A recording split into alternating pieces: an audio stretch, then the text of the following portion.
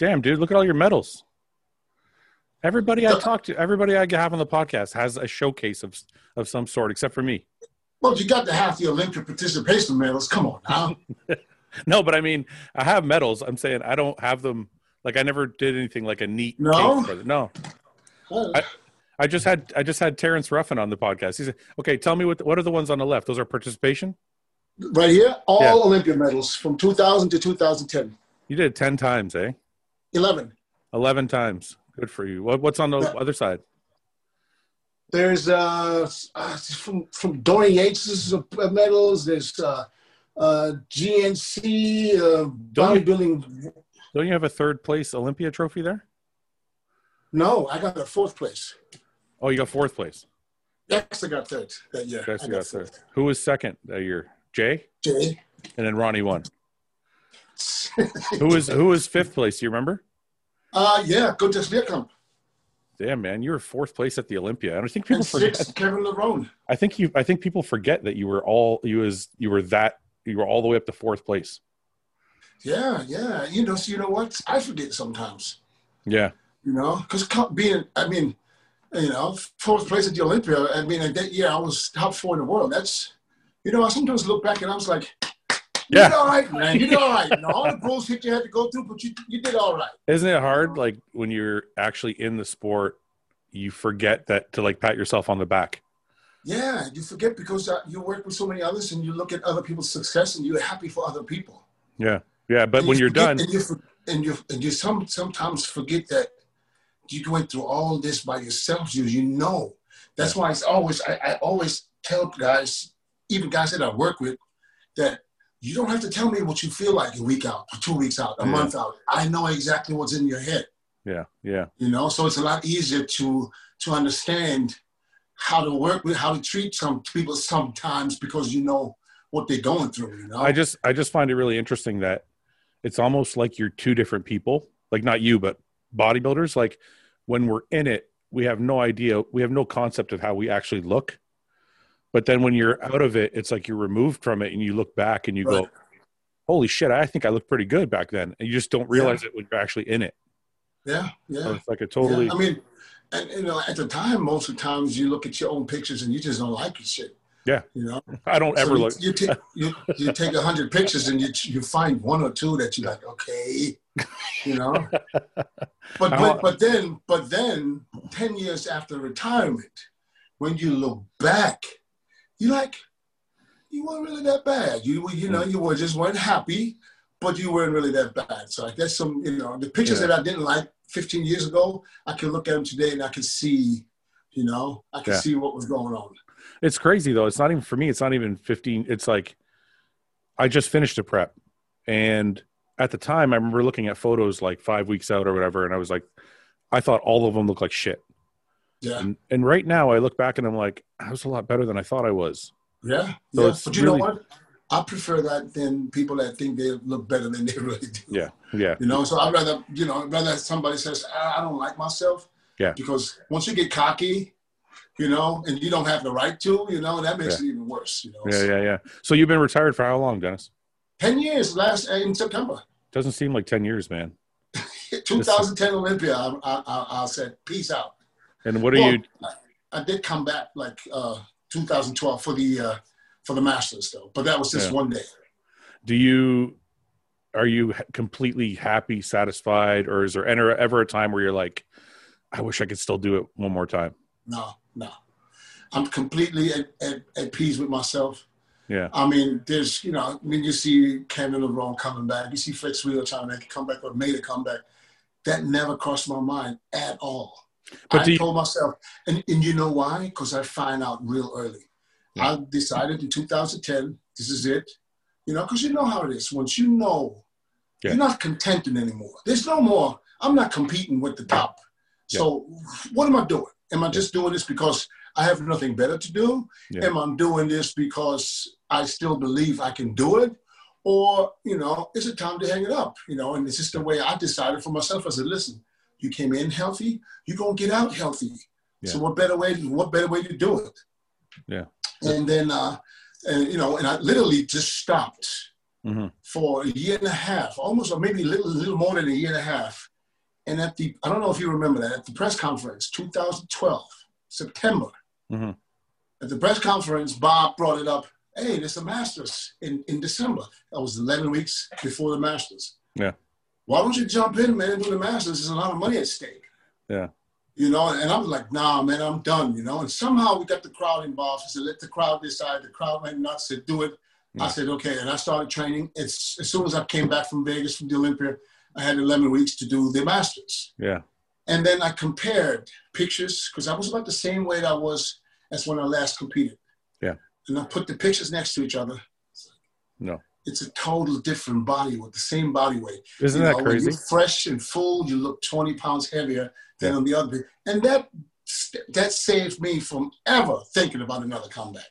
Yeah, you're right. The same 255 is not the same 255 from 5 years earlier.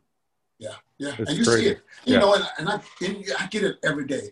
Oh, you still look so fresh. Your skin is still so good. Yes, but not to be standing on stage with the best of the best. Yeah, different level. Yeah, yeah. Got so no business. In that year and a half, though, in between the Masters and when you retired, was there anything, or when you hung it up, you were just like, I'm done, I'm good, I'm happy, or did you always have that? Did you have anything in that first year you were done? No, I completely stopped everything. Yeah. So for me, it was over. No more competition. There's no need for me to run gear to do anything. Yeah, yeah. Not even TRT. I didn't do anything. Really? Totally. How did you? Cold turkey. How did you go? Cold turkey. How did you get? How were you able to function with like zero test? How'd you get your own test back? I tell you, you know what? And I've done this until 4 months ago. Yeah. I kept doing it. Because I said, listen, my test levels I've been totally low. Yeah. But I didn't have any symptoms. Yeah, yeah. So I didn't feel like, I can always sleep. It's not like I'm tired, but I want to turn on the TV, I go to sleep. Yeah, yeah. But I didn't have because I remember when I did blood work once and the doctor really asked me, you get emotional easy? Because you have the test level of a fucking 6-year-old girl. That's why. yeah. I said, no, Yeah. And then, I did some research and, I know low test level is not healthy. Yeah, yeah. But I kind of want to protect myself from myself. Yeah. Because here's the thing. You saw me. I didn't lose weight. Yeah. I didn't crash. Yeah. I didn't look like I'm off the gear. Mm-hmm, mm-hmm. I just trained, not even close to the intensity that I used to do, but I just trained and I ate my meals, mm-hmm. and I stayed big for 10 years. Yeah. If it wasn't for my shoulder surgery and for my wrist, my broken wrist last year or 2 years ago, yeah. I would probably still be 260, 265. Yeah, yeah. Because that was my normal weight. Now I'm 240. This is my weight with 3 meals. Yeah. And I try to bring it down to 220. It's not possible. Yeah. You're only eating 3 meals a day right now? 3, 4. On a good day, I get 4. And you're still holding 240. And you look great. 240. And you're not on, I can't believe you just went on nothing. No test, no nothing. And I did, like 4 months ago, I started hormone replacement. That's all this time is crazy. All this time, when you saw me still 260, 270, yeah. And the years late, I was clean. What about nothing? No GH, no nothing. I did GH one time for a couple of weeks. But no, I didn't. I was so, I was tired of remembering to do something. Yeah. For me, it was always, after shows was always a good time where I can just stop all this shit because I was tired of poking my shit. Well, that's what I was just going to say. That's funny because the people listening are, a lot of young people listen and they're excited about doing gear. They don't realize that at our level, the worst thing in the world is having to do the gear. Like I can't, the last 4 weeks before a show, I'm like, I'm just like, I can't wait till this is over so I can stop doing shots. Yeah. And I would I was like this all year, even in off season. Yeah. I talked to Branch about it. Branch said to me that he was always 100% with his food and with his training. The only thing he wasn't 100% with is he would forget to do a shot here and there. Yeah. And I'm the same way. I would get it ready and then I'm like, I just don't want to do it. And it would go like 2 or 3 days and I would forget to do it. And so weeks. I said, tomorrow, weeks. Yeah. I remember when I was Milos can confirm this because he was he trying to behind me to make sure I do my shots. Yeah, I was missing left and right.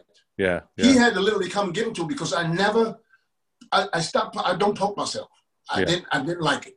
So I didn't want to put nothing in the ass. I never put nothing in the shoulders. So I always put it in my lats. But somebody had to do it for me.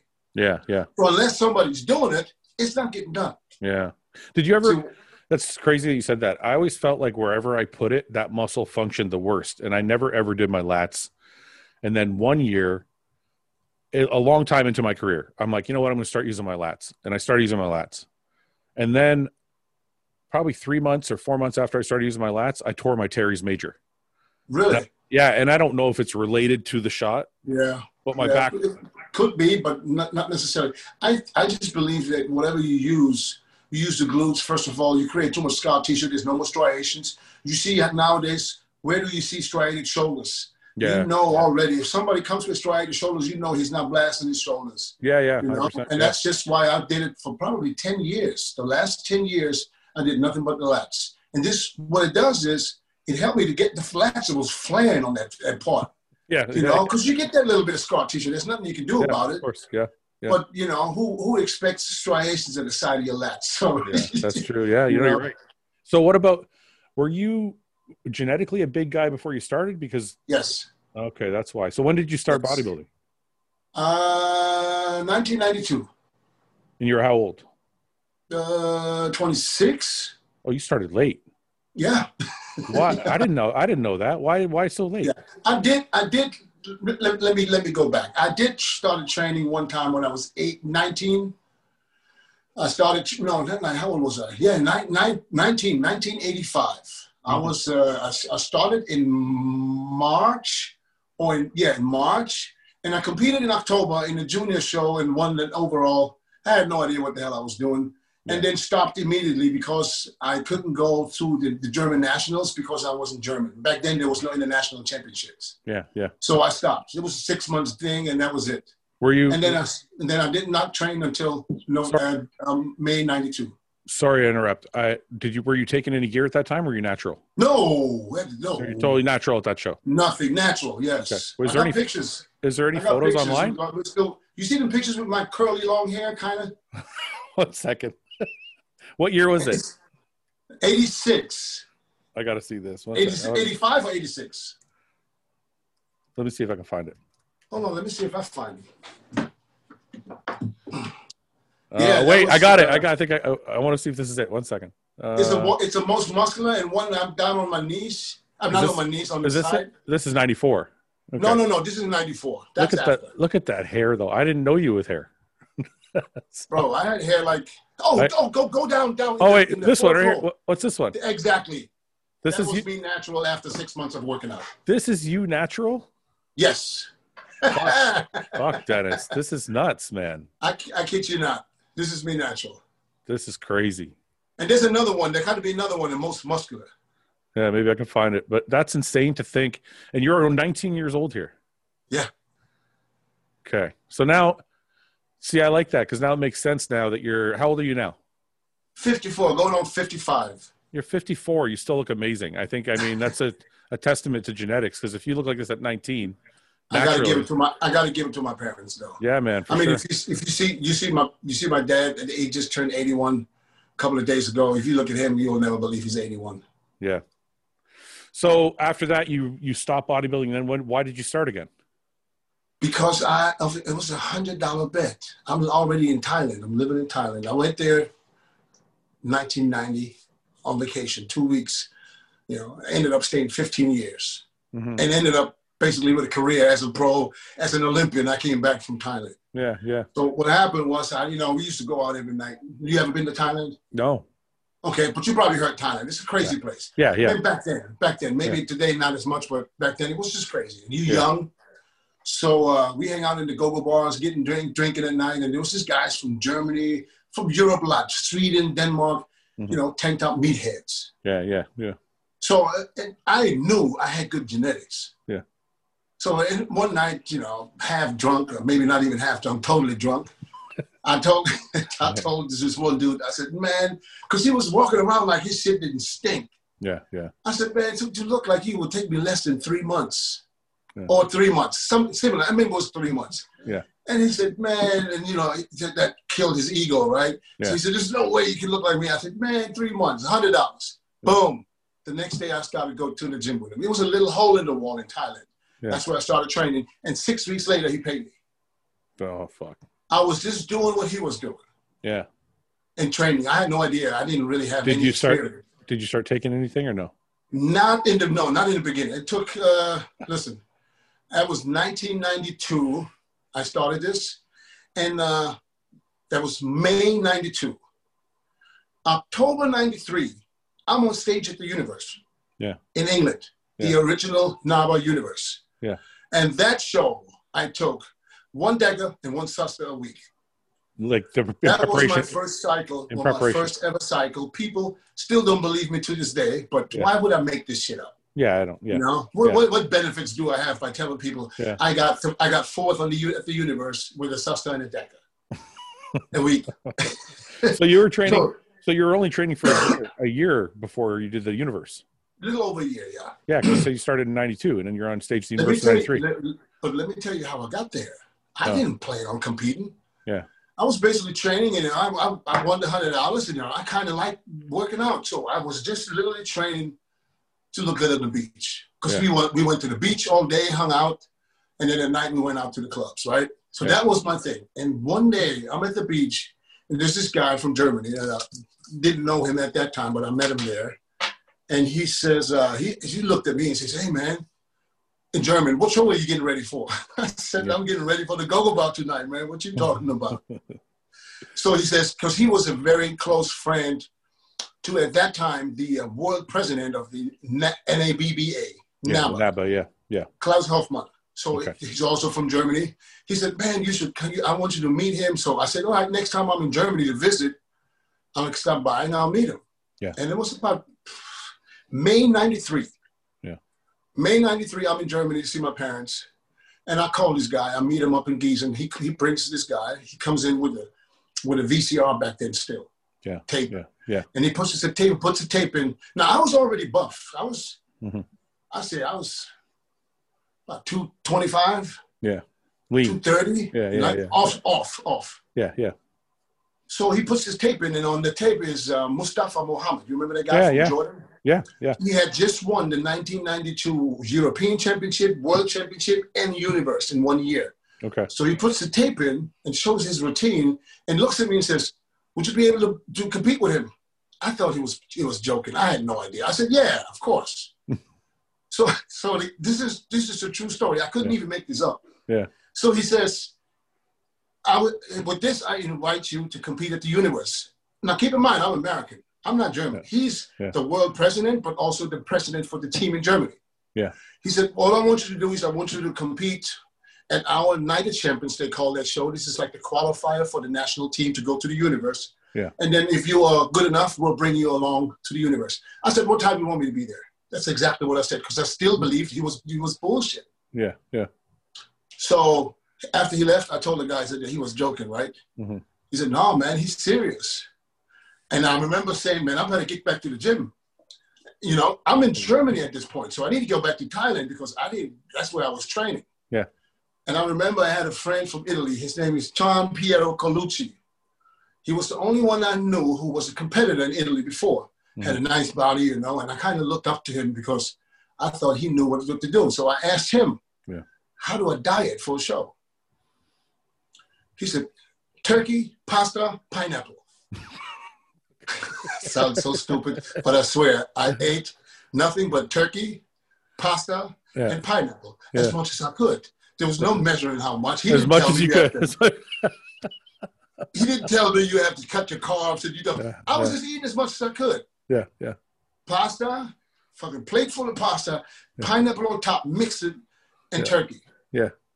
And that's what I ate for, I don't know, from that time, June, all the way to October. Yeah. I had striated glutes. I had cross-striated triceps. I had all that stuff that wasn't really famous back then. Yeah. Only thing I didn't have was a posing routine because how the fuck do you pose? Yeah. You know, you watch the videos and stuff, but you don't. I said, listen, you know what? I was a breakdancer. Yeah. I said, I'm just go there and pop lock. This video's out there. I did the qualifier, the German Night of Champions, which was the qualifier for the national team. So I basically just went there, and they weren't judging me. They just let me compete with them. Mustafa Muhammad was the guest poser that day. Yeah. So they basically, I did my competition with the guys. They asked for more. I had to come out 2 more times, do my routine, because I was pop locking. I tore that whole roof off the building. And then they brought me along to the universe the following week. Now, keep in mind, I'm representing the United States. I have never met anyone in the United States. Bob Gruskin was the president. Yeah. And he just passed away not too long ago. Bob Gruskin, you probably heard of him. Yeah, yeah. He was a NABA president. So I literally, Joe DeAngelis, does it ring a bell? Yes, it does, but I don't know him, but I recognize the name.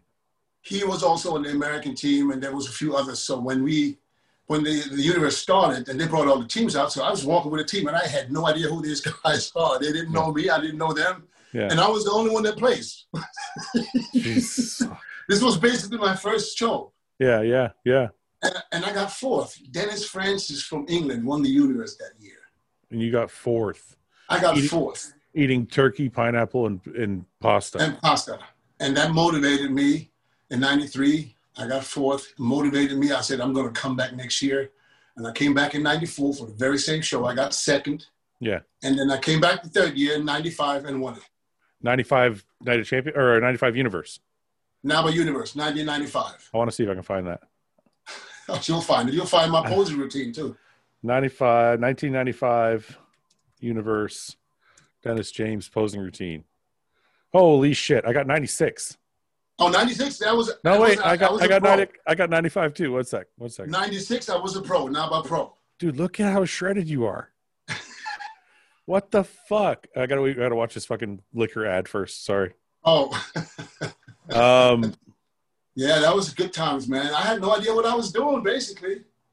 Isn't that crazy, man? And then sometimes you overcomplicate shit. You make it worse. Exactly. Look at this. Watch it. When I run out of poses, watch what I do.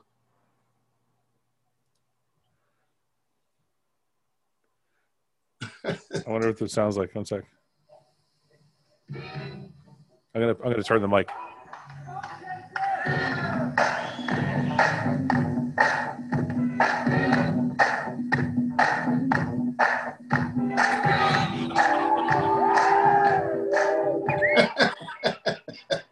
That's fucking awesome, dude. So you just went out breakdancing. How long did you practice your posing to learn to, like, at this point, how long had you practiced posing? I didn't practice posing. I was just going out there. Only thing I knew, I had my music. That was it. Well, no, I remember. If I would practice posing, and this was later too, I would keep changing it. Every time I get tired, I would get bored, and I would change it up again, and I would change it up again. So I just listened to the music, and I just went out and did whatever I felt. Hey, can I ask you a question I've always wondered about? Sure. 1 second. Okay.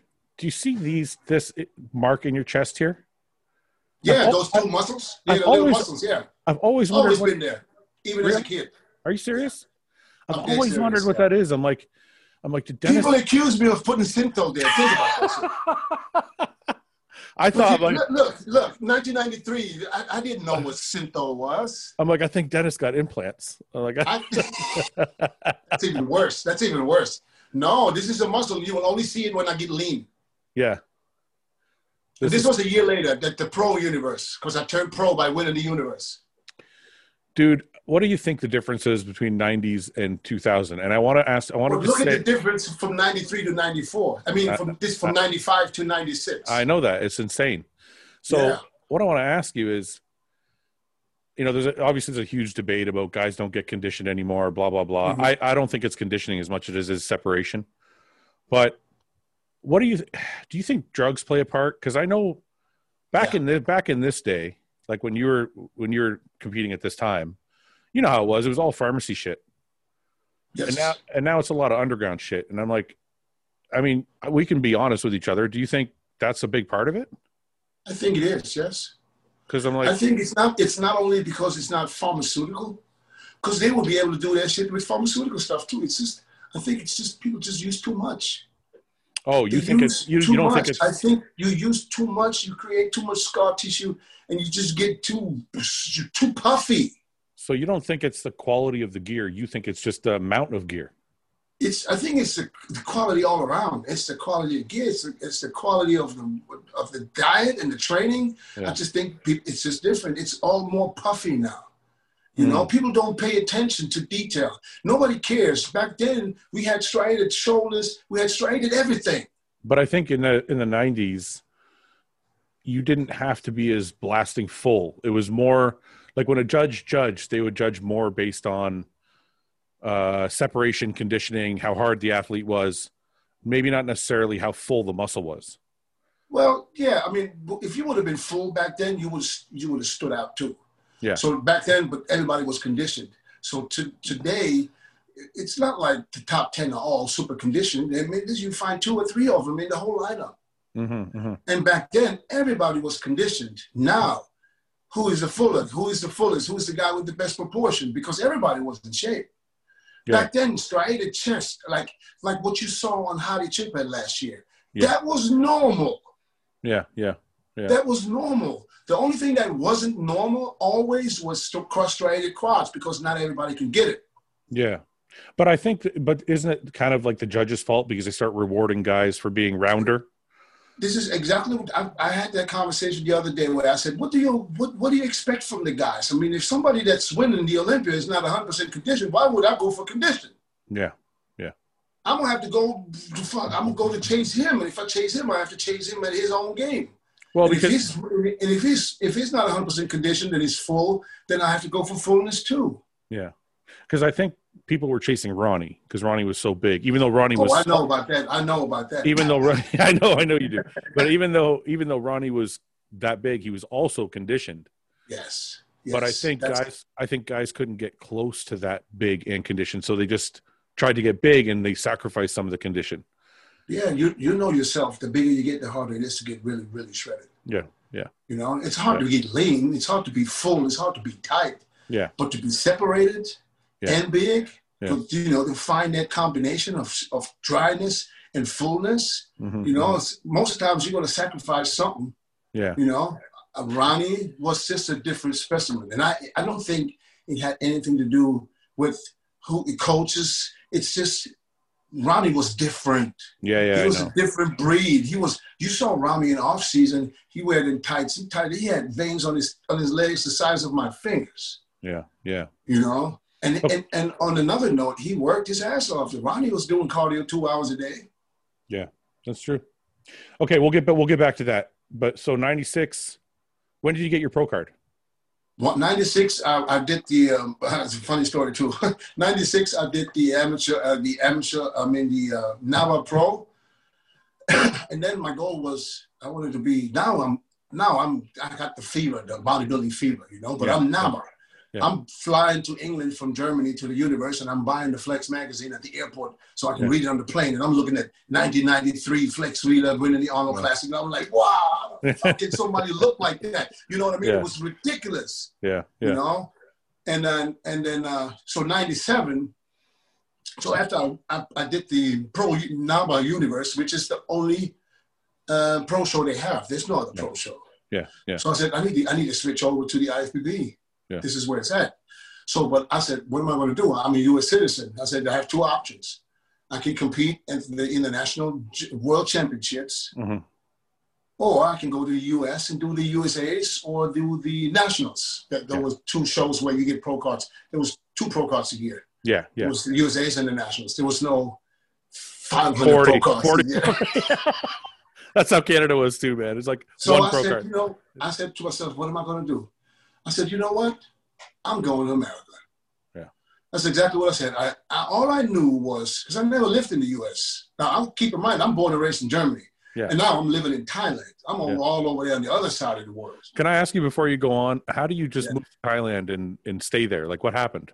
I told you, I went there for vacation 2 weeks. That was the plan. And I came back 15 years later with a wife and kid. But so you met a girl, you decided to stay? Yeah, my wife. That's what happened? Literally? Yeah. Yes. So you went to party, you met your wife, and you're like... Well, I had a couple of years of partying first. I had to lose my horns. You So understand what I'm saying? I know exactly what you're saying. I had that same problem. So the first 2 years when you're there, what I'm asking is when you got there and you meant to stay for 2 weeks, what was it? What was the trigger that made you stay? I'll tell you exactly what it was. So we got picked up at the airport. So now I've never been there because a friend of mine in my class of school in Germany, his dad owned a hotel down there. Mm-hmm. And they go there every year when the school's out, summer break. He took his son over. He said he wanted to bring me all the time. But at that time, when I was young, I thought Thailand, I thought everything was China. I didn't know there was different countries. Yeah. I thought they all Chinese, they all looked the same. I didn't, you know? Yeah. I had no idea. So I said to my friend, let's go for 2 weeks. We bought a ticket, Philippine Airlines, boom, we down there. They pick us up, a driver that didn't speak a word of English. Mm-hmm. So he drove us 5 hours to wherever we went, and in a city by the beach, hotel. And I said, okay, so we arrived. Finally, I can get to speak to someone that can understand me. Yeah. And I told him, I said, listen, I need to change some money. I got Deutschmarks back then. Yeah. So he said, okay, we'll drive you down there to the money exchange booth. They have one. And, you know, we get there. And right across the street from the booth, there's a huge bar with like 10, 15 different bars. And it was like 20 girls on each bar sitting there in a bikini. Now I've heard about this. Okay, go on. Now I get out the car. Yeah. And I'm thinking changing money. And as soon as I got out the car, every single one of them girls, hey, sexy man, handsome man. I'm looking over there. I'm looking in the car and I tell my boy, I said, I don't know about you, but I'm the shit here.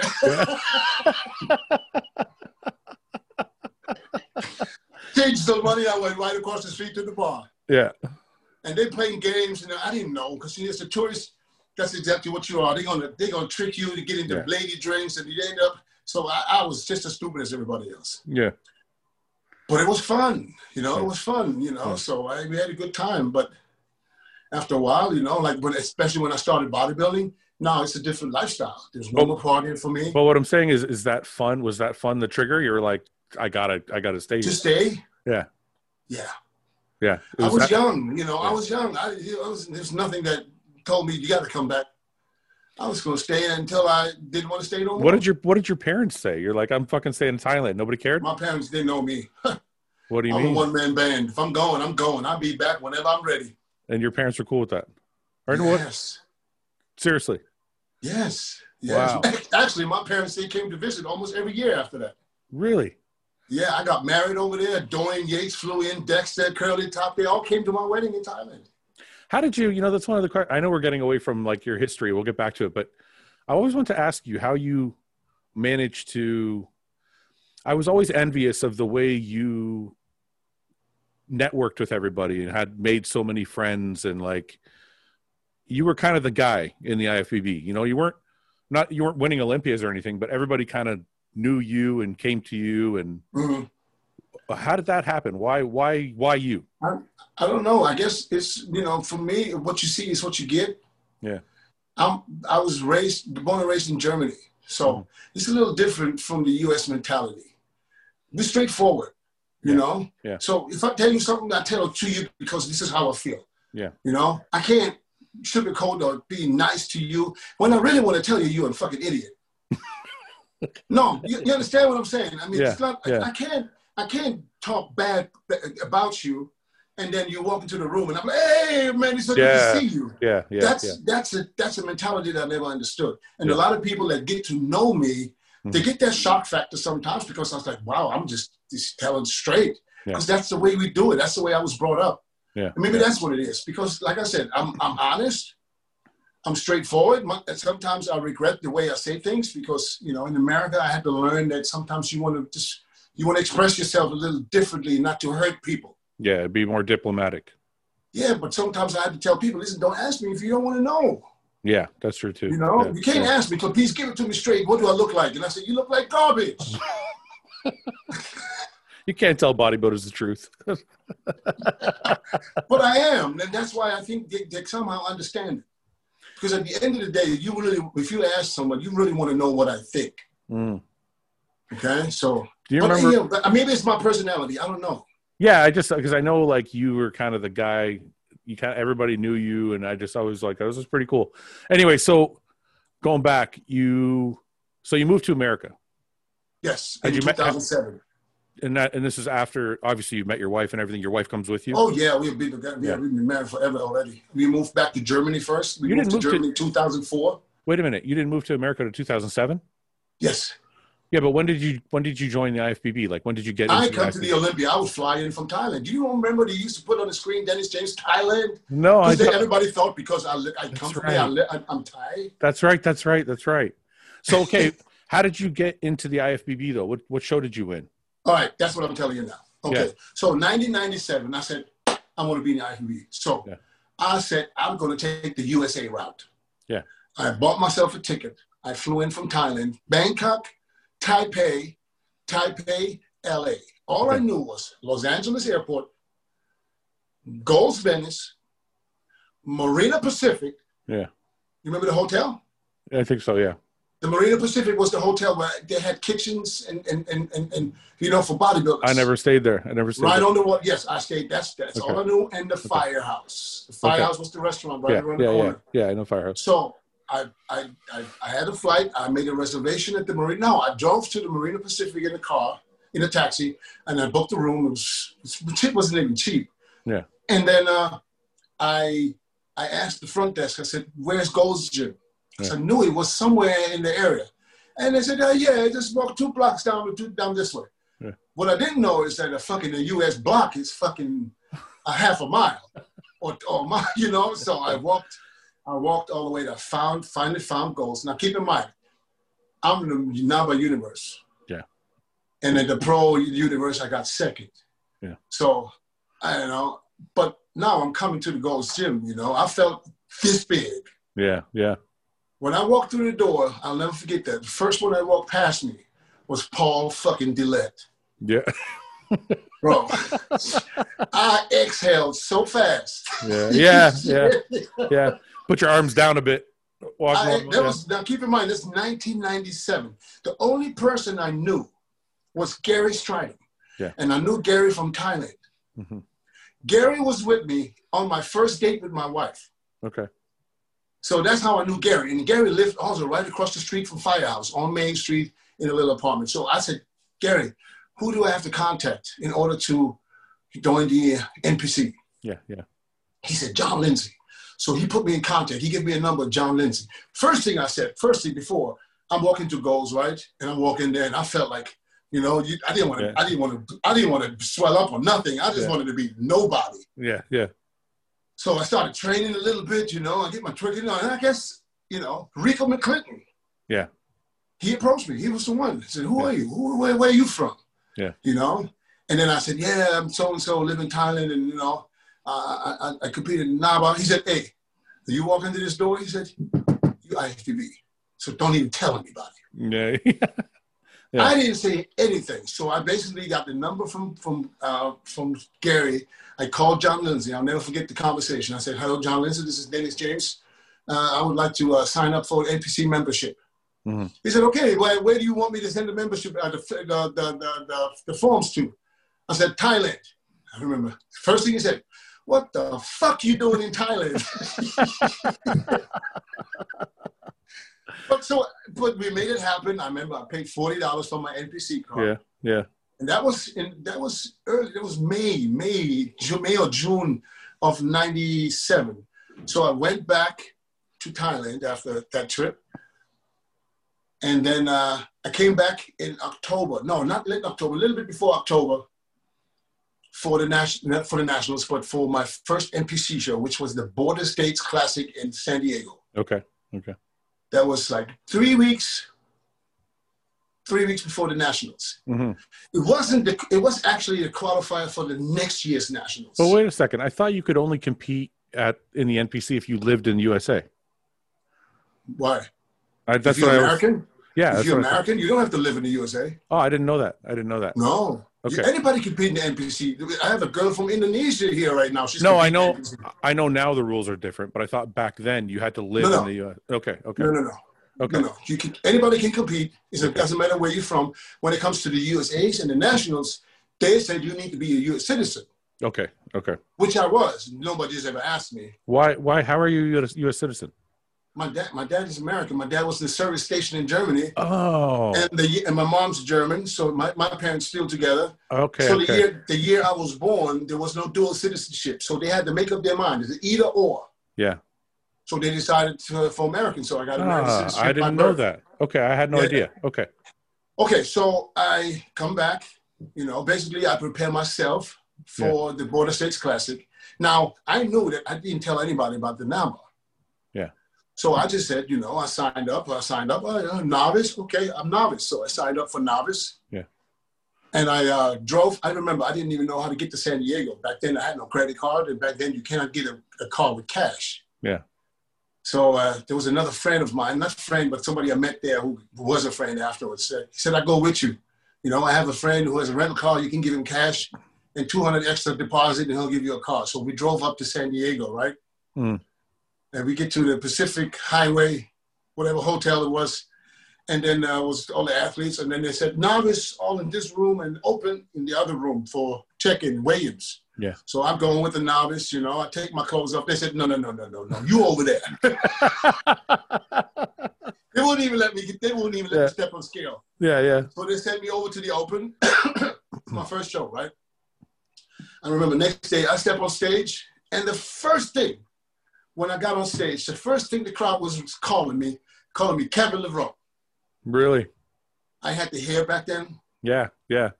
And I got on stage, and I guess maybe the statue with the shoulders and stuff. I hear people from the crowd calling me Kevin Levrone.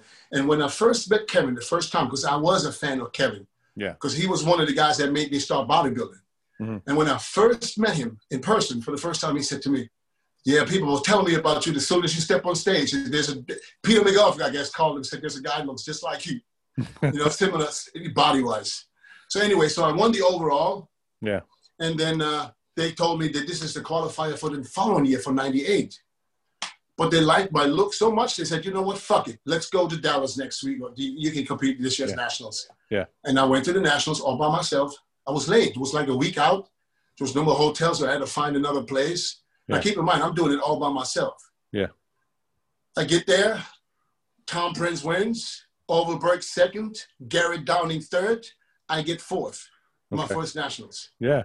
And I guess they kind of liked the look. So I told them after the show, Lonnie Tieper came to me and I said, Lonnie, man, I'm going to train now for a year and I'm going to come back next year and I'm going to try to win this thing. Mm-hmm. He said, why you want to wait till next year? November next year or October, whatever it was. He said, why not just go to the USAs? But I already knew from the magazines that the USAs is a West Coast show. Yeah. They have their favorites from the West Coast, Yeah. So I said, nah, and no, go to the USAs. So keep in mind, I weigh in at 215 at the Nationals. Yeah. So 7 months later, June come around the corner, I go to the USAs, come back from Thailand. I trained with Charles. I met Charles Glass the first time I was there. So we had a couple of sessions before the USAs, but I still do everything by myself. Yeah. I drive to Vegas with my brother. He was with me. First year they introduced the super heavies. I weigh in 233 and win the overall. First time. How do you put on 15 pounds in 7 months? Because I lost that weight. And this is exactly what happened to Dorian Yates. I see. When I competed at the Border States Classic, I was 226. Yeah. By the time I got to the Nationals, because I'm thinking, over-dieted, didn't know what I was doing. I ended up 215. Yeah. So I didn't. You weren't really 215. You were a depleted 215. I would say I was probably a good 222, 220. Yeah. 222, 225 maybe. Yeah, I got you. So 233, and I was on like Donkey Kong, bro. I swear to God.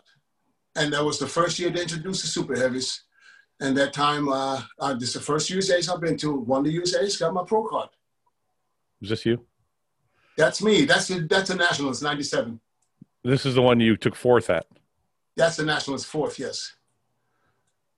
I could see the Kevin Levrone comparisons. Wait till you see 98. I don't think I could find 98. No. Let me see if I can. I'm admiring for a second. This is crazy, man. This is no knowledge, zero knowledge. Okay, I have a question. Since we're always talking about 90s and 2000s and all that. Yeah.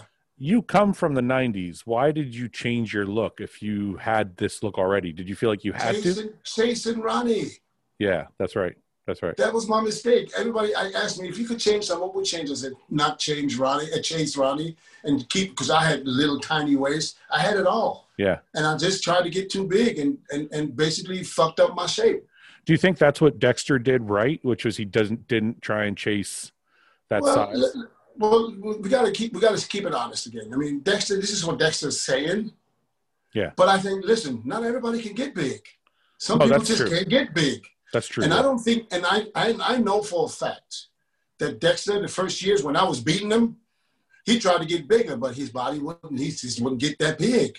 Yeah, yeah. And which was good for him, because at the end of the day, it saved him, and it kept him where he's at today, And it's not because he chose to stay small, no, because he comes from a bantamweight. Come on. Yeah. He's not a guy that can be 300 pounds. I could get 300 pounds just by eating 6-7 meals a day. That's the difference, So is it easy why did you stay in Thailand? Is it easy to go back and forth and compete all the time? I was comfortable. I had my gym there. Everything was there. I mean, I've been there 15 years, or at that time, maybe 10 years already, or 9. So this basically was my home. Yeah. And then why did you move to the U.S. in 2007? Because my wife wanted to move to the U.S. We moved back from Thailand to Germany in 2004. And then her sister, who's also married to an American, she moved to Florida. Okay. And, and back then my wife she'd never been to the U.S. She thinks, a lot of people in the world think U.S. is this is the paradise. Everything in America, the land of opportunity, they don't know it's the same bullshit as everywhere else. Exactly. But they don't know. So everybody wants to come to America until they see America. It's like, oh, this is the same shit. There's more homeless people here than anywhere else. What you talking about? Yeah, yeah.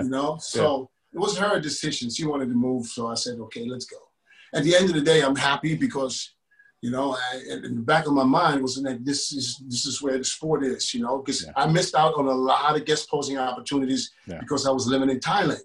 Yeah. And people weren't really that eager to spend $5,000 on the ticket just to bring me in. Yeah, yeah, yeah. No, then plus the fee and everything. No, I know that because living in Canada too at the time, seems like things don't matter anymore, but at the time, I remember sponsors telling me, "Oh, you live in Canada? Forget it. We're looking for an American," or guest posing. Like, "Oh, I got to fly you in from Canada." Like, "Oh, it's too far," and blah blah blah. Yeah. So it did. I was lucky. I got contracts even in Thailand. I mean, Joe Ida signed me back in 1999. Yeah. And I was with him until 2014. Yeah. So when was your first Olympia? 2000. Where'd you place at your first Olympia? 11th. And then you moved up from there. And then 2 years later, the next year in 2001, I got 7th. Yeah. How'd that feel moving up the ranks? Actually, I got better. Actually, I got 6th, if you really think about it, because Jake Cutler got disqualified. Oh, yeah. That doesn't count.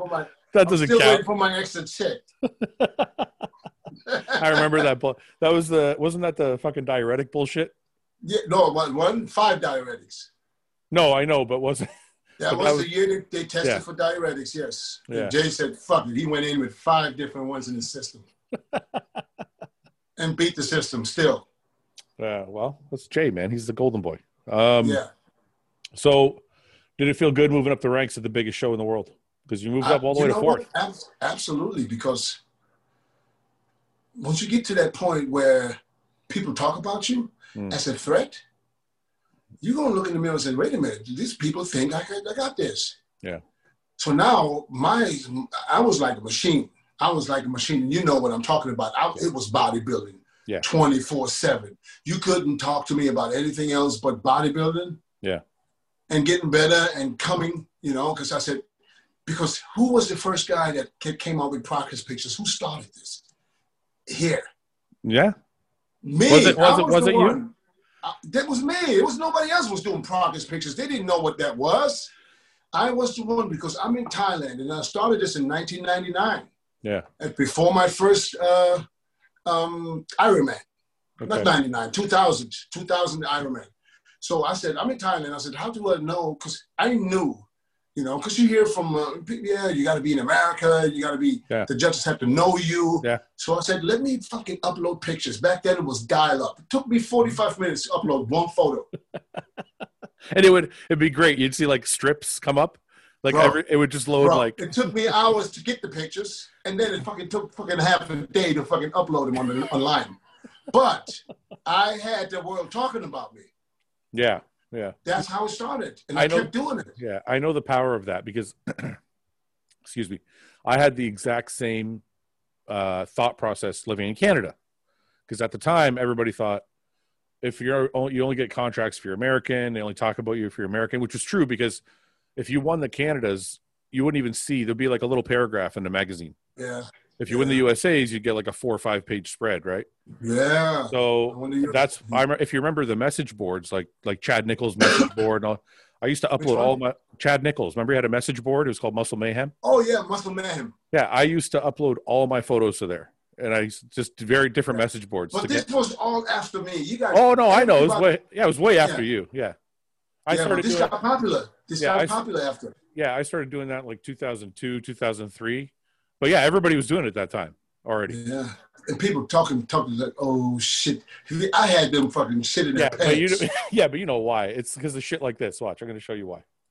And this is one thing I wanted to ask you about. And I want to ask you if it offended you or not. But this is why. You would post stuff like this photo, or like.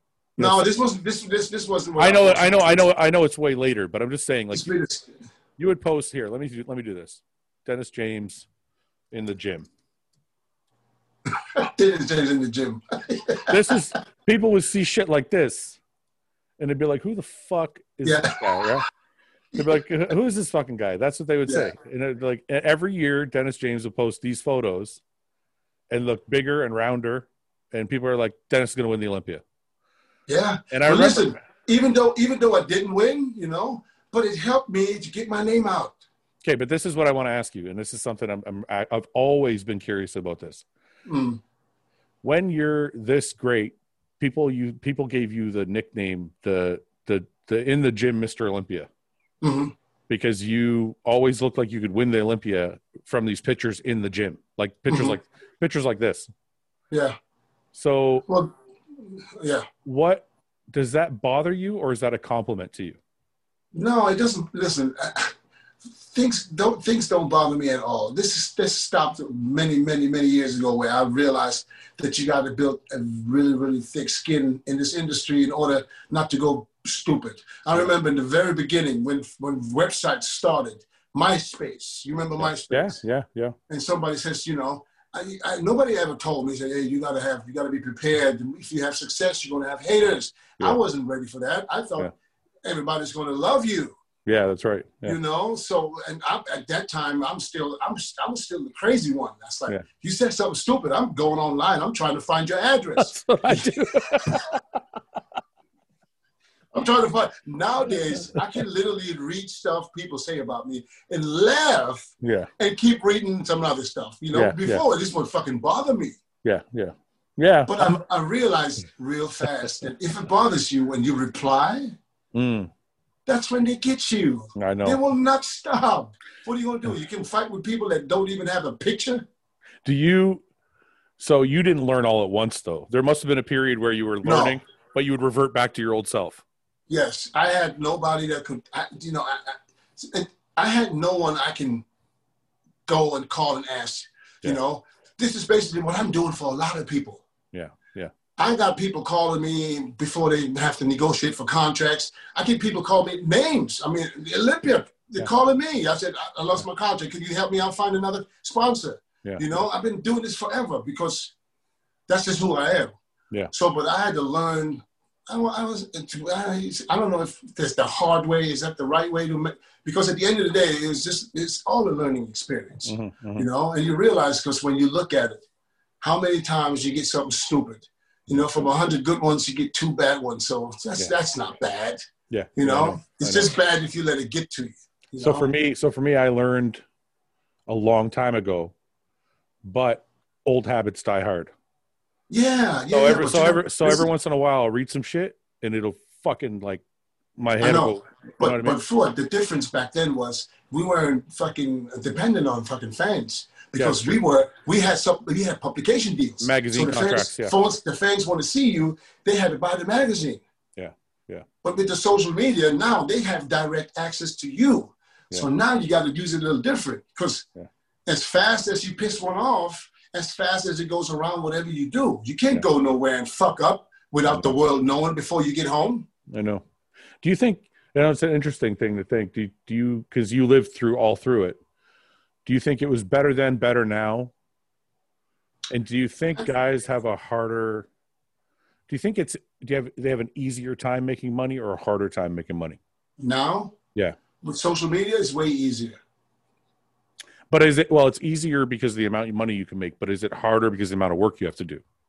No, I don't think so because it's easier because you can do it from home. Yeah. And it's harder because there's a lot of people that can do it now. Because now it doesn't matter if you win shows. It doesn't matter who you are. It matters who you how many people follow you and what personality you bring across. Yeah. You know, because there's people making a shitload of money on YouTube. They wouldn't be able to stand a chance on any stage. Yeah. Yeah. You know, that's the difference. That's why it's harder because you compete with those guys. Yeah. I think it has to be harder because if you think about it, like when I started, I had a supplement contract and a magazine contract. I had to do shit. Yeah. I'd write one article a month for the magazine. If even that, sometimes they would write it and I would just look it over and sign it. Yeah. So there was a lot less to do then. You could just focus on bodybuilding and bodybuilding only. Right. Whereas now you have to go out and hustle to make your money. You got to go to work. Yeah. Yeah. Was it better to be a bodybuilder then or now though? What do you think? If I could turn back the time. Yeah. Or if I could just be 25 again, I think I would prefer the time now. Why? Because there's more opportunities. Yeah. In what way? Back then, you had to be somebody in order to make money. That's true. You had to be winning. Yeah. You can't just be there. You got to win. Yeah. If you don't win, you get no big contracts. Now, you don't get a contract because you win. You get a contract because you have a huge following. Yeah. They pay you by your followers. They don't pay you by where you place no more. That's the difference. I guess the difference is back then you had to have a group of people that liked you, meaning like the judges. If they liked you, you could make money. Now, if people in general like you, you can make money. Yeah. So if the public likes you, you can make money. Yeah. I mean, maybe for the sport of bodybuilding, it was better back then because you can fully concentrate on bodybuilding only. Yeah. Now you got to do shit that bodybuilders normally don't want to do, like have a cameraman follow you all day, take a shit, they got to film it. You know what I mean? You have no more private life. Yeah, yeah. That's why I'm not big on YouTube because I can't have somebody follow me everywhere I go and pretend like I'm a reality show. I can't do it. Yeah. I still have a personal life, and I want to keep that as personal as I can. Yeah, yeah, I know. So when you retired, you got into you started coaching. Well, how long after you retired did you start coaching, or were you coaching while you were still? I started coaching way before. So how long before you retired were you coaching? I didn't know you were coaching when you were competing. I was coaching in the late 90s. Really? Yeah. Not a lot, but it wasn't not like coaching where I get paid. Yeah. I was doing it for free. Yeah. I was writing programs for guys, diets for people in Thailand. They come to the gym for free. I didn't get paid. Yeah. But when did you get paid? I didn't start asking for money until probably beginning 2000. Yeah. Where I started getting pissed because I sit there and I map out something, for a guy, and then he fucking goes and eat hamburgers in front of me and doesn't even train the way I tell him to do. So I'm like, what the fuck I'm wasting my time for? So I start charging him. Yeah. Yeah. So after you retired, you started doing it more, though. It became more of a full-time thing, right? Yes. I mean, that was my exit plan. I mean, you can't just stop competing and then this is the end of you. Yeah. That was never my plan. My plan was to stay involved. Yeah. I said, try to use what you achieved in your career, use that to continue giving back and do what you love to do. And that's why I was doing, emceeing the press conference, emceeing shows worldwide, just staying involved as much as I possibly can. Yeah. Because I love the sport. It's just as simple as that. Yeah, it's funny. When I was talking about retirement with my brother, I was like, I think if I retire, I'm just going to walk away completely from it and go do something else. Like maybe I'll do real estate or something like that. Mm-hmm. And he said to me, it'd be a real shame to have mastered something and become a, reached such a pinnacle of it and then just walk away from it all and throw it all away. He's like, you have a lot to give back because of your experiences. Yeah. You should stay in that circle. Yeah. It's not like, I think if somebody has a good career and then he just walks away completely, that means that you're not happy with it. You weren't happy.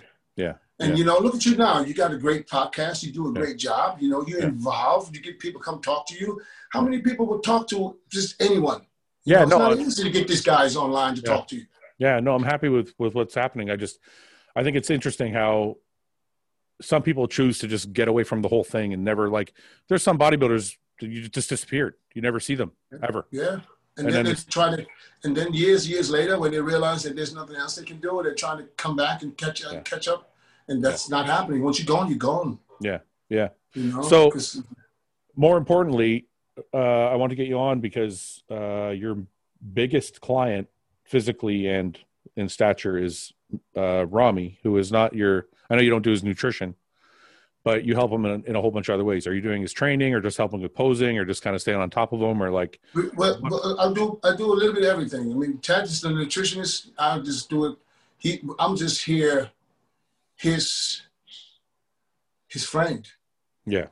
Someone that he can trust, someone that where he knows I want him to do well. And whatever he needs, he gets it here. We train. Yeah. We'll do cardio together. I do the cardio too. So it's not because of him. I do it anyways, Yeah. So, but he knows, he feels at ease, and this is what he needs. I know exactly I knew it for many, many years. Yeah. And I knew he's not getting what he needs because at the end of the day, bodybuilders, it's fucking very simple. Yeah. It's you just put it together. It's very easy. Yeah. But and I think he's doing really well. I think he responds very well. So when did he get to your house? 2 weeks. So 2 weeks ago. So he stays at your house for 3 or 4 weeks before the O. Well, no, we're leaving tomorrow for Orlando, so it's going to be actually 2 weeks, and then we'll have 1 week in Orlando. Okay. And you run him through all his poses and everything. How's Ramy doing? I do the mandatories because pose routine. I mean, yeah. How is he looking? How's he doing right now? What do you? He is. I think it's going to be without a doubt the best Ramy we've all seen ever on stage.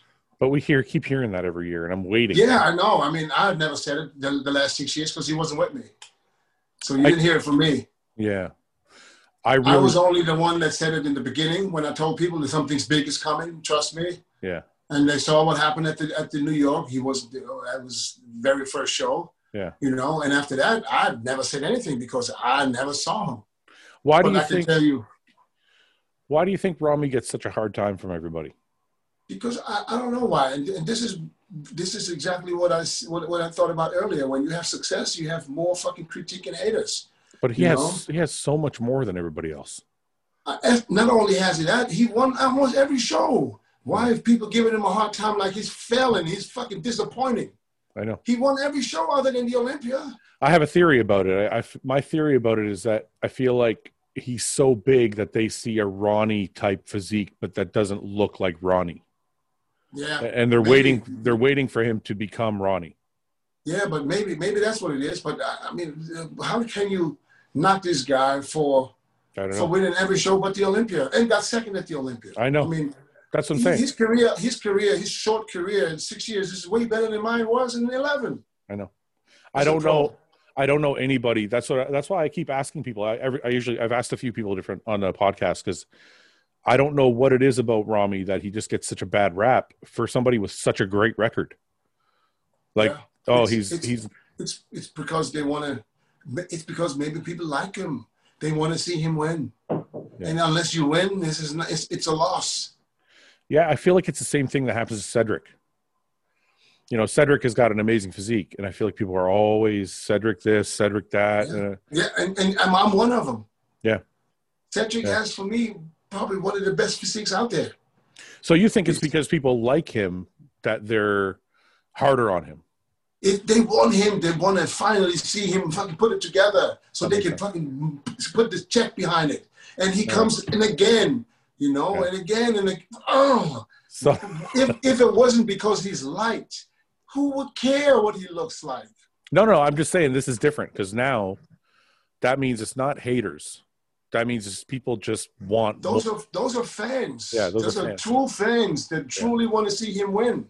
Does Rami every time he loses, basically they call it losing. If you don't win, he loses. Like he's dead last, but he could be second, and they're still disappointed. Yeah.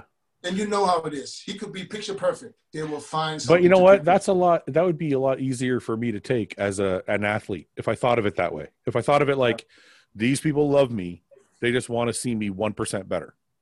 Yeah, you know what I mean, like that.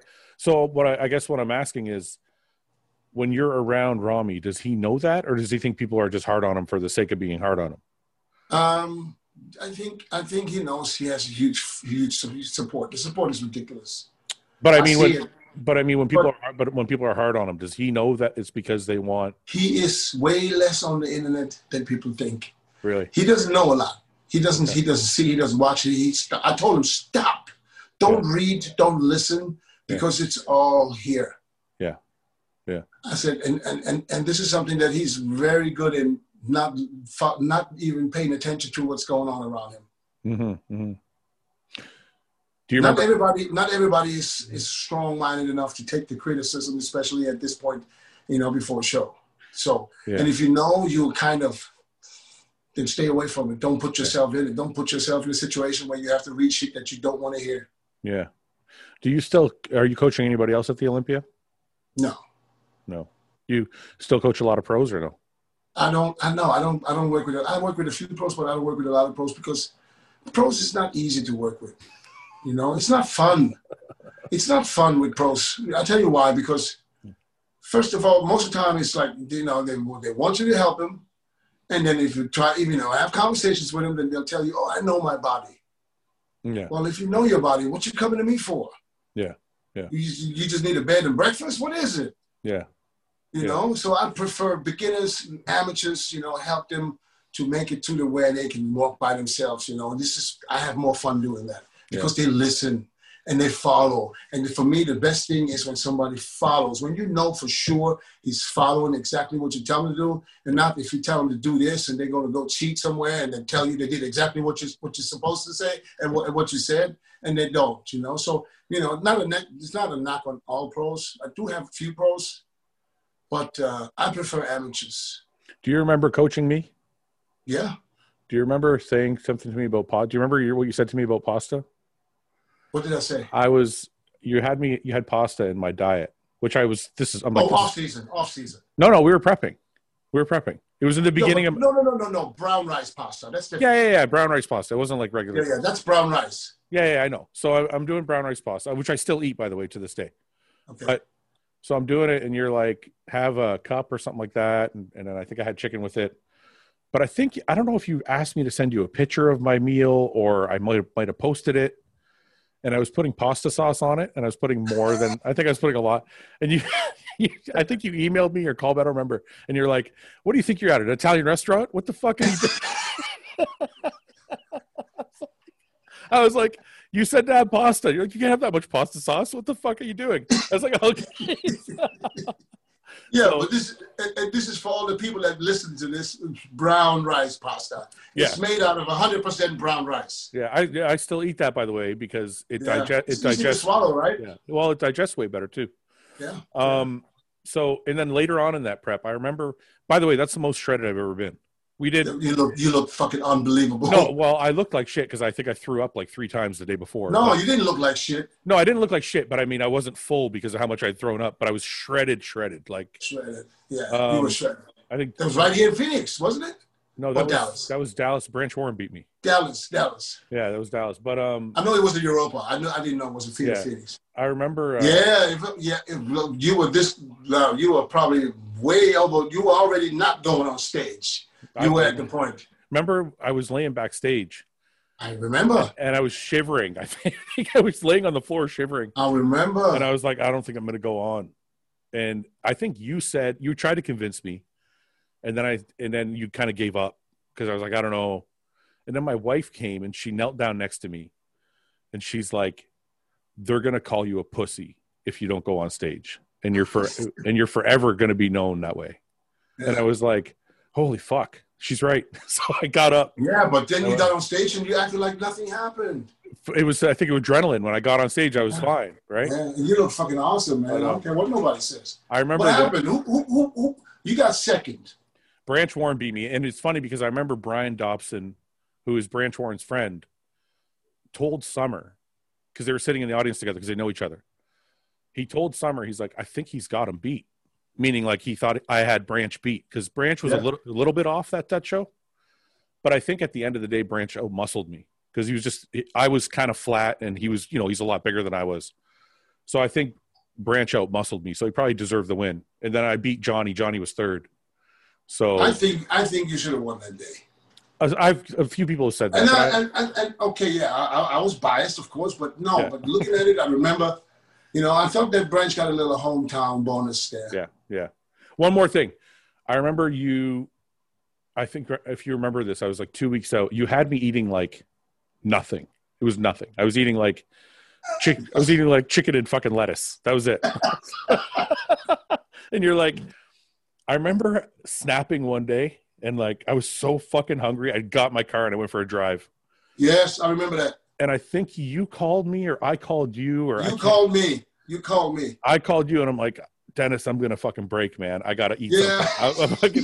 I think you had me on like 1,500 calories. I'm like, this is ridiculous. Yeah. And you're like, just take it easy, man. You can do it. There's a couple more weeks to go. And I think you added more lettuce. You're like, you can have more lettuce. And I was like, so anyway. I just thought that was funny. I remember that. Yeah, but no, I remember exactly. Yeah, you had a few minutes in that prep where you wanted to fucking kill the world. You used a lot of peptides with me back then. Do you still do that stuff? Yeah. No. That was back then because I know they were made in the U.S. Yeah, because remember we did a lot of. I don't trust anything from China. Ain't nothing. Yeah. I don't. It kind of that fad kind of came and went really fast. Yeah, you know what? Because it was the company Precision Peptides back then, and they actually sponsored me. And for 2012, when I came back, I used the peptides. Yeah. And I saw how fast my body, before I even started anything, I used peptides, and my body instantly came back and blew up. Yeah. So I knew the stuff works. Yeah. Well, I had a good prep, and I don't think if I can recall, I don't think we used any GH. It was all like those. No, you used. I tell you, I can tell you exactly what you used. You used ipamorelin, folistatin. Yep. GHRP6. You used the HCH fragment and the IGF LR3 or whatever. CJC 1295 DAC. Yeah. I remember and the ACE31. Yeah, I think that was one of them too. That was just once a week. Yeah, and then we got away from everything, and then. Now guys are using SARMs. Do you think SARMs do anything? I don't know. I have no experience with SARMs. So you don't use them on your guys? I wouldn't know how to use them. Yeah, I don't either. I feel like it's. I have not read up on SARMs. I just hear it, but I haven't paid no attention to it. Yeah. I get the question every day. Every time I do a live, people ask me, how about SARMs? I said, listen, unless I use it myself or I use it with others, I have no experience. I can't speak on it. Yeah, exactly. All right, listen, I'm not going to keep you very much longer. I just want to ask you, we got the Olympia coming up in a week. Mm-hmm. Are you doing anything there, like any kind of Yes. Are you doing the press conference? Oh, you're doing the commentary. Yeah. I want to do the commentary. Yeah. Well, you'd probably be a good candidate too. Who are you doing it with, Sean? Sean and Tim Wilkins. And we'll do with the Mans, 212 Classic. And then there's Linda Murray. There's from Canada. What's her name? Mindy. Okay. Mindy and Isabel Terrell. They're doing the females. Okay, that sounds good.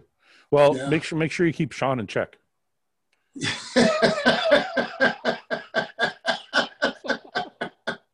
We don't want to. Let's make sure he doesn't mix up the guys from Canada. Let's make sure he doesn't shit on all the athletes the whole time. Yeah. Let's make sure. Yeah. No, I won't. I won't do that. Where do you think? Okay, I just want a quick rundown. What do you think the top five? Who do you see?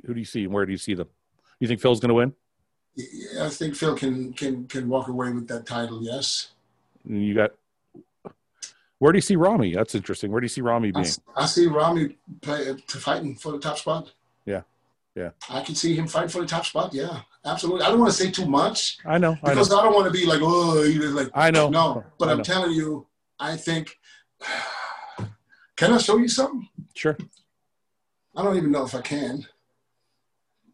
I won't show nobody. Don't worry. I'll edit this part. Well, no, I was just looking at stuff 2 days ago because I really like Hunter Labrada. Yeah. I like his condition. I like where he's at. I like where he looks. And then he just posted pictures 2 days ago. Yeah. And I look at the side chest and I said, this is a nice side chest. Yeah. And then I took a picture of Ramy the same day. Yeah. And compared them. Yeah. And I'm gonna let you see that. This is Hunter. Yeah. Wait. Okay. It's in the glare. Move it over a bit or something. Yeah. Okay. I guess I can kind of see it. Okay. So this would be Hunter. Yeah. And then which one? This way. Okay. Okay. One more time. Yeah. Okay. This would be Hunter. Yeah. And this would be Ramy. The feathering in the glute. Yeah. I can't. Yeah. Yeah. Wow. Wow. It's really. I'm telling you, it's. We don't know what 100% Ramy is. No, we don't. Because we don't know. No. Okay. So he could be 100%, and people say, "Well, we want to see him at 100%." Yeah. You know how it goes. Yeah. Yeah. But it's definitely going to be a Ramy that probably hasn't been on stage. Yeah. And I'm saying this not because he's there. He's right there now. Yeah. If he would step on stage tomorrow, tonight, he would already be a better Ramy. So, but I know Chet knows his shit too. Yeah. Yeah. Yeah. So I'm confident. I'm really confident that we will see the best Ramy ever. Mm-hmm, mm-hmm. They're almost going to be haters saying, he could use more calves. Yeah. Because his calves, I want to put the tape around his calves for people to see how big his calves really are. Yeah. They come up a lot. But if you have 36-inch quads, exactly, your calf's going to look, not that big. Yeah. Where do you see Dexter? Do you see age catching up, or you think Dexter will be up there again? I think Dexter's going to be in the top 3. Really? Yeah. I think this is going to be – there are going to be 2 surprises at the show. You've seen pictures of Dexter, obviously. No. But I know Dexter for many years. I know Dexter since we turned pro in 98. Yeah, yeah. Dexter doesn't brag. Yeah. But when Dexter brags – you better look out. Yeah. When he brags – he is on. He's on, and he's not delusional. Dexter never said he's going to blah, and then he comes to disappoints. Yeah. That doesn't happen. Yeah. So when he brags, he knows some shit. So you're placing so far, that puts Brandon all the way back in 4th almost. Brandon did not impress me with the video that we saw. Yeah, I only saw screenshots of it. I wasn't blown away by it either. Well, the screenshot's the same. If you turn around, that's not a Mr. Olympia. Yeah. Yeah, no, I agree with you there. Because you see Phil posted that picture, right? I didn't see Phil's picture. Phil posted that picture of Brandon standing from behind and put the date, December 10th. He deleted it right away, but he posted it in the story. Oh, so it's not there anymore? It's still there. The picture's out there because they deleted it right away. Here's what happened. Supposedly his coach posted it on Snapchat, and then all this stupid, it was like negative from the first one to the last one. So he deleted it. But it was already screenshotted 100,000 times. So everybody talks about it. The video, even Nick Strength and Power. I've seen it, And Nick Strength and Power, who likes Brandon, who just did a video yesterday and said Phil's going to win. So he jumped bandwagons too. But, then his coach supposedly said, oh, this is the old video from 2017. Let me get the fuck out of here with the carbon hat on. That shit's brand new. That's true. So, you know what I mean? And even if that was true, he's stupid for doing that. Yeah. So when he sent a message to Nick Strength and Power and begged him to take the video down. Oh, no. So anyways, listen, I like Brandon. I like him a lot. He's a good guy, and I have nothing bad against it. But if that's his condition 6 days out, he's in trouble. Yeah. When I saw those screenshots, I was like, that's not. It looked hazy though. Like you can't tell. Kind of, I don't know. It didn't look. I'm not looking at the condition. Let's not even talk about the condition. Yeah, yeah. I'm talking about from the lower half from the rear. Yeah, yeah. I'm sorry. You know, I know Brandon's weakness, but it doesn't look like a lot of things have changed. Yeah. Okay. So if he doesn't come in improved from last year, there's no way he's winning the Olympia. And if Phil posted that picture, basically laughing. So Phil reposted the screenshot? He posted the screenshot, yes. And they took it down too, just to fuck with people. Oh no. Yeah. Things are getting nasty now. Yeah, you know what? It's 5 days. It always happens at the end, like the real everyone's all nice until the very end, and then and we would like to post a few pictures too, but at the end you can only hurt yourself. You never do yourself really well unless you are no contender and you're no name and you want to put your name out there. Yeah. But if you want to compete for the top, you don't post anything because I don't think there's no. If you post it and you look amazing, then you set yourself up for failure if you don't look as good on stage. Not only that, because you will find you have the haters again and will find something they don't like about you. Yeah. And then you got to mentally work with that. Yeah. And if you post it and you don't look as good as you should, then you got to deal with like 1,000 people saying you look like shit. That's exactly what Brandon did. Yeah. Yeah. Now you missed Olympia and you're going to hear for the next 5 days that this is over. Bye-bye. Yeah, that can't help. No, you don't want that. You don't want that. And now, they thought we were panicking here because the way I train certain things. I like to do drop set at the end. That's just what I like to do. Why is that bad? Why people were giving you shit for that? You didn't hear what Dave Palumbo, Chris Aceto having a show. Oh, you should see the way he's training. Panic mode. They're in panic mode. They want to spot reduce fat. For what? I have never in a million years believed that those two, especially Chris, you know better. Yeah. All this shit you guys done in the past didn't work. Because you should be training heavy and listen, that shit didn't work. Mm-hmm. So what was the problem? Was it the coaches? Yeah. Or maybe is it the workout? Maybe he doesn't need to worry about 800-pound squats and 500 pounds on the incline because I don't think he needs to worry about size. Yeah. So what is wrong with old school training, man? It worked for everybody back in the days. It worked for everyone. Why wouldn't it work for him? So Dave and Chris were taking a piece out of you for doing drop sets? Dave he's an instigator. Yeah. So he asked Chris, what do you think is happening? They're panicking. And then Dave, Chris, who's panicking? Rami or Chet? Everyone. Because I posted one set. Yeah. The T-bar. Starting with 8 plates. 8 plates, dropping it down to 4. And that's bad? Go on my Instagram. Is that a bad thing? For them, I guess. It's for them it's panicking. This seems like a totally normal thing to me. Go on the Instagram. Is this it here? No. That's a different one. Before. This one here. Yeah. Oh, I think I saw this. Yeah. That's fucking 2 weeks out. Come on now. Who rolls fucking 8 plates like that? Oh, wait. Let me go back. All right. He's got 8 plates on there? Yeah. Are those full plates? Full 45s? Yeah. Man, he's a fucking beast. That's what I'm saying. How you gonna panic? I used to do that like mid-off season. Huh? So this panic mode. They call it panic mode. This is panicking. They're saying we're trying to spot loose fat. By doing this? Yeah, you're gonna I didn't know you can do it. You do it the way hey guys, if you want to lose fat in between your rhomboids, this is what you do. Yeah. According to Chris Aceto and Dave Palumbo. Do you get along with those guys? Yes, I like Chris, man. I like Chris a lot. Yeah. And I don't take it personal, to be perfectly honest. Yeah. That's just, of course, I mean, if you work with someone, I guess, and, when Rami was working with Chris, Dave Palumbo was kissing his ass from morning until night. Yeah. And praising him. And as soon as he don't work with him no more, he's, it's the only negative. So that's it doesn't look right, For me, this is like, I gotta say, dude, look how big you fucking look right now. What the fuck? You're not even off juice for like 10 years. You're still fucking 260. You look huge. Yeah.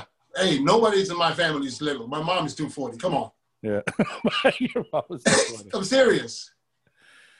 That's amazing, man. You know what? Don't worry about it. Yeah, who cares what they have to say, man? I don't think there's anything wrong with doing drop sets and shit. Yeah. Anyways, nobody's panicking here. Actually, it's super calm, super smooth. I don't think I would have ever panicked if I would have looked like him at this point before the show. I would be just cruising.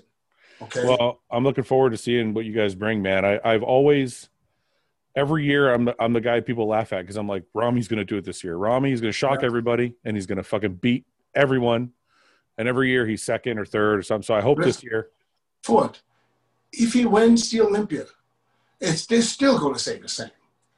There's always going to be people that are going to talk shit. Nobody's going to say he was 100%. Yeah. Because what is 100%? We'll never know what 100% means. No, the new thing I hear now, it's not that he's not 100%. The new thing I'm hearing now is, his legs are too big. So it's like there's always going to be something. Like if he wins the Olympia, they're going to be like, his proportions are off. His legs are too big. His legs are too big. He's too nice. All that shit. Yeah. Let him, at the end of the day, listen, he is the only bodybuilder that won every show other than the Olympia. And he's still getting shit from people because they fucking hating him. Yeah. Simple as that. Yeah. And some of the outlets, they hating because he's not coming on their show to give him more fucking clickbait.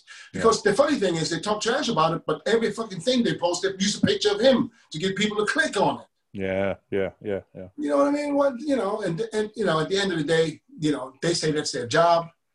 I like Chris Aceto, Dave Palumbo, he's an okay dude, man. He talks a lot of shit. We know that. That's just who he is, But at the end of the day, whatever they did before didn't work, And a lot of people say that he looked great in 2013 and 2014. Yeah. So why not go back to doing what you did back then? That's when you worked with him, isn't it? Yeah. Yeah. Didn't you got him ready for New York, didn't you? Yes. Yeah, that's when he looked his best, I think. The second New York, too, in 2014, and the Olympia 2014. I thought he looked, in all fairness, though, I thought he looked pretty good when he worked with Chris. Rami always looks good. Yeah, He sucked. No, but I mean, when he came out super flat. But I mean, like, as far as all the versions of Rami, the two that stand out to me are New York and the time he worked with Chris. Well, Chris it was one show in Spain. Yeah. Yeah, was that one it? show where he looked good. But at the end of the day, Rami always looks good. It doesn't matter who you work with. Yeah. It's just little things that go wrong, at a certain time where you can't blame a coach for that either. Because if you work with someone, you can't figure this person out in 2-3 months. Yeah. It's going to take a show or two.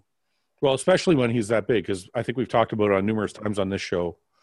The bigger a person is, the harder it is to. It's like the harder it is. Somebody equated it to landing a plane. The bigger the plane is, the harder it is to land. Yeah. So it's the same thing. Rami's being as big as he is, it's going to be harder to manage that peak. So, well, anyway, listen.